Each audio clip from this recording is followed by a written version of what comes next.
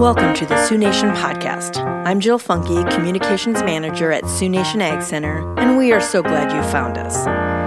Sit back and listen as our staff hosts welcome guests from all aspects of the livestock production industry.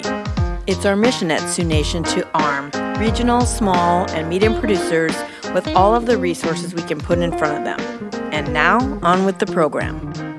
Hello and welcome to the Sioux Nation Podcast. I'm your Sioux Nation Ag Center staff host, Jill Funky, and joining me is Johnathan Guenthner, partner at ELO CPAs and Advisors. Thank you for being here. Thanks for having me. So, Johnathan, would you share a little bit about yourself and your firm? Sure. ELO CPAs and Advisors is a firm that started in 1982. We have locations in 9 different locations in southeastern South Dakota, about 90 people. I am the agribusiness partner, primarily ag taxation, and also a lot of estate and succession planning. So today we're going to talk about fall accounting practices for the farm. So we'll just jump into it, and I'm going to ask you, when do you suggest that farmers make their final accountant appointment for the year? You know, honestly, it depends on the operation. It depends on the farm. If they think they're going to have a lot of income, if they think they're not going to have a lot of income. I have people that do 2 to 3 planning appointments. I have some that don't do any and don't see me until March. So I prefer to see them ahead of time. But I've done some tax planning already. In June, July, we've done some farmers, and I have a lot of them that come in that October, November range after they get out of the field, if they're harvesting and get out of the field and come in and see me and give themselves enough time to plan. That's the biggest problem, is if you want to make sure you got enough time to plan. Yeah, you absolutely do, because there is a deadline. there definitely is, and you got to have time to either go find something to buy or to be able to write that check. So, or take money in. Sometimes people need to take money in too. So, right, call around, get some of your accounts receivable collected. That's right. So, we're talking about some of the things that happen to farmers and producers. And so, what is some of the most common advice you provide for your clients at this time of the year and maybe throughout the year? You know, at this time of the year, the biggest thing is looking at what's taxable income going to look like. What are we looking at for projections of what we think the tax might be? And then the biggest advice is, whether or not we write checks, take in income, go buy something, depending on where they're sitting at and where they're comfortable. And then the other part, like throughout the rest of the year, honestly, my biggest advice is go out and make money. In all honesty, my biggest advice is business first. Taxes are important, but business first. Does it make sense to go out and buy a tractor? Does it make sense to go out and do this? And if you have to finance the whole thing, it might not make sense from a tax standpoint. Right. And so do you have producers that will call you and say, hey, I'm thinking about buying a combine. What are your thoughts? Oh, absolutely. We have some that can figure it out on their own. They know where they're at. They know what they want to do. They know what their plan is. We still try and touch base. We still try and make sure that they're on track for what their plan is. The biggest thing for them is to make sure that they know if there's been any major tax law changes that might affect what their plans are. But yeah, I get calls all year long. We're thinking about doing this or we're thinking about doing that. This piece of ground came up for sale. Does it make sense? Those are the things throughout the rest of the year that we see. And then the other thing that we see a lot throughout the rest of the year is that I'm getting to be 50, 60 years old. Johnny's coming back. How do we figure it out? So you're talking like the transition More planning. The transition and the succession. And for some people, the succession is I'm selling everything and walking away. And there's nothing wrong with that, but it is out there. And if you know that's going to happen in a few years, that might affect some of your current day decisions. Yeah. Absolutely, because it also affects whether or not you decide to spend money, take in money. I've got some people that they are looking at those twilight years. They know they're going to be done, and they know there's nobody coming back. So then do I take one big hit in 1 year, or do I try and spread it out? Or what do we do from that standpoint? So. And as you talk, some of what you say makes me think that they come to you that they think they know what they're going to do and they probably end up doing it, but you provide that last bit of peace of mind. A lot of times that's what it is, to be honest. A lot of times that is what it is. We do run the gamut. We have people that come in and say, I have no idea where to start. And we do have that as well. But a lot of times they've kind of got a plan in mind already. And it's between us, the attorney, and maybe a financial advisor or wealth management or something like that, looking at them and going, yeah, this makes sense, or have you thought of this? Just to make sure that all the ideas are out there. What kind of advice do you have for producers to make this time of the year and tax time a little less stressful? Because at my house, I'm like, oh, it's tax time. We're going to strap on the gloves and we're going to go, because we're figuring out we're looking at the spreadsheets and, and Nope, absolutely. it's not, and you're not a divorce. You're not there yet, but you're close. Yeah. And you're not like a counselor that way. So what can you do on the other end to save some of that disharmony? So, a lot of times throughout the year, one of my biggest pieces of advice is knowing where you're at. There are a lot of people, and I'm just as guilty as everybody else. I do all of my dad's bookkeeping for him. And this year I've been pretty good and been on top of it. I know where he's at right now. There are some years you get busy and you just go, well, the line of credit's going, we're okay, let's keep running.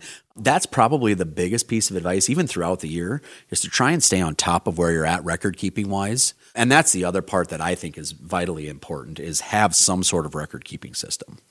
I'm not going to say that there's really one that's way better than another. We have a lot of people that use QuickBooks, and there's a lot of different other products out there that are very good as well. But that's what we see a lot of because it's something that people can understand. It's something that people can use fairly regularly and easily. It's user-friendly. It's very user-friendly. Yeah. There's some other ones that are very good from standpoints of inventory if you're running cattle or, stuff like that, but they're sometimes not quite as user-friendly. So, people like ease of use more than anything, it seems like.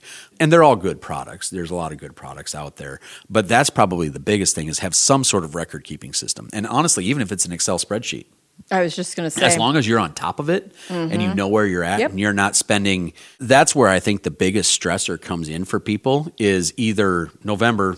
I haven't reconciled anything since March, and so all of a sudden it's, I got to do 6 months worth of work in the next 2 days so that we can go see the accountant. That's probably the biggest thing that would relieve the stress, is if you do it monthly or even every couple of months, where you got a little bit of downtime, you're able to sit down and do it. Nobody likes bookwork. No. I do, but nobody else does just because.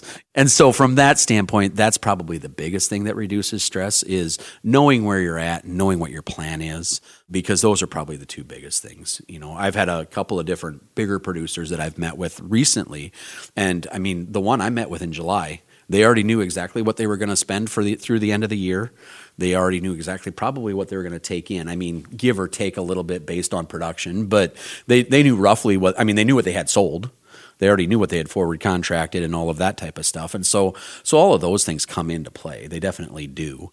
But yeah, that's probably the biggest thing, is just making sure you're kind of on top of it and know where you're at. Do you ever advise them to hire some of that out if they can't get it done, or if it's just not their thing? Yes, absolutely. And we do that. We are a full service firm, so we do that as well. And sometimes it's just a matter of having somebody as a taskmaster to make sure you're doing it. I have had a number of couples that we do their bookkeeping for them. It's kind of an after-the-fact bookkeeping. We're doing bank reconciliations and that stuff. We're not writing checks for them. We do have some that we will, but we're not doing that. But I've had a number of them say, "You've saved our marriage." Wife was going to leave because I'm not doing this anymore. They said, for what you charge us a month, it's worth it. It's worth it. So, and then I've had others that said, maybe it wasn't worth it. No, I'm just kidding. So, but yeah, that's absolutely. If it's something that's, because that goes back to the make money, do business. Right. If it's not your thing and you're not good at it and you don't want to do it, you still need to know where you're at. Right. And so paying somebody to do that, whether it's a kid, another office, accounting firm, whatever the case may be, it's well worth it for you to have that. And I will tell you, the ones that come in early are more, I'll say, sophisticated. They're bigger operations. The one that I was talking about earlier, we actually do most of their bookkeeping for them. Mm-hmm. But they have the final say in everything. And like I said, they knew exactly what they were going to spend before the end of the year and what was coming in before the end of the year. Oh, I'm sure. So, those are the things that I look at that make the most sense. Sometimes penny spent right here can save you down the road. And, absolutely. And also, some of the producers, especially in our listening audience, they might be a dairy who's always busy because those cows are milked 2 or 3 times a day. Absolutely. You can't deviate from that plan, and then all of a sudden, it's the hay season, which is crazy, or then they also have crops, and there just isn't that downtime. And so they would be money ahead in some circumstances. Absolutely. Yeah. The other place I see it a lot actually is feedlots. Oh, sure. Because they spend all day feeding or putting up hay or whatever, and a lot of them are farming on putting up crops and doing that kind of thing as well. And so you're right, there just really isn't any downtime. I mean, when you're eating dinner at 9 or 10 o'clock at night, the last thing you want to do is pull up a spreadsheet. Absolutely. You know, when you start your day at 5:30. Which is why I do my dad's bookkeeping, because he doesn't want to do it. He doesn't want to look at it. And so, you know, those are the things that you look at. On more of a personal or practical level, what do you think producers could do to make the most out of their relationship with their accountant and maybe even their other, you know, financial advisors?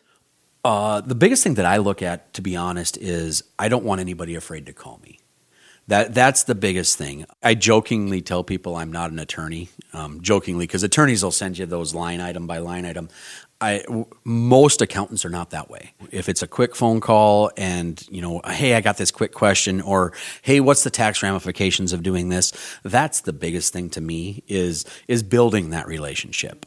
That's the biggest thing that I see and that our firm looks at a lot of times as well, is the fact that we're here to help you. And the relationship with you is the most important part. I always tell people, you know, the taxes a little bit are ancillary. They're important. It's not that. It's not important. It's important to know where you need to be and all of that.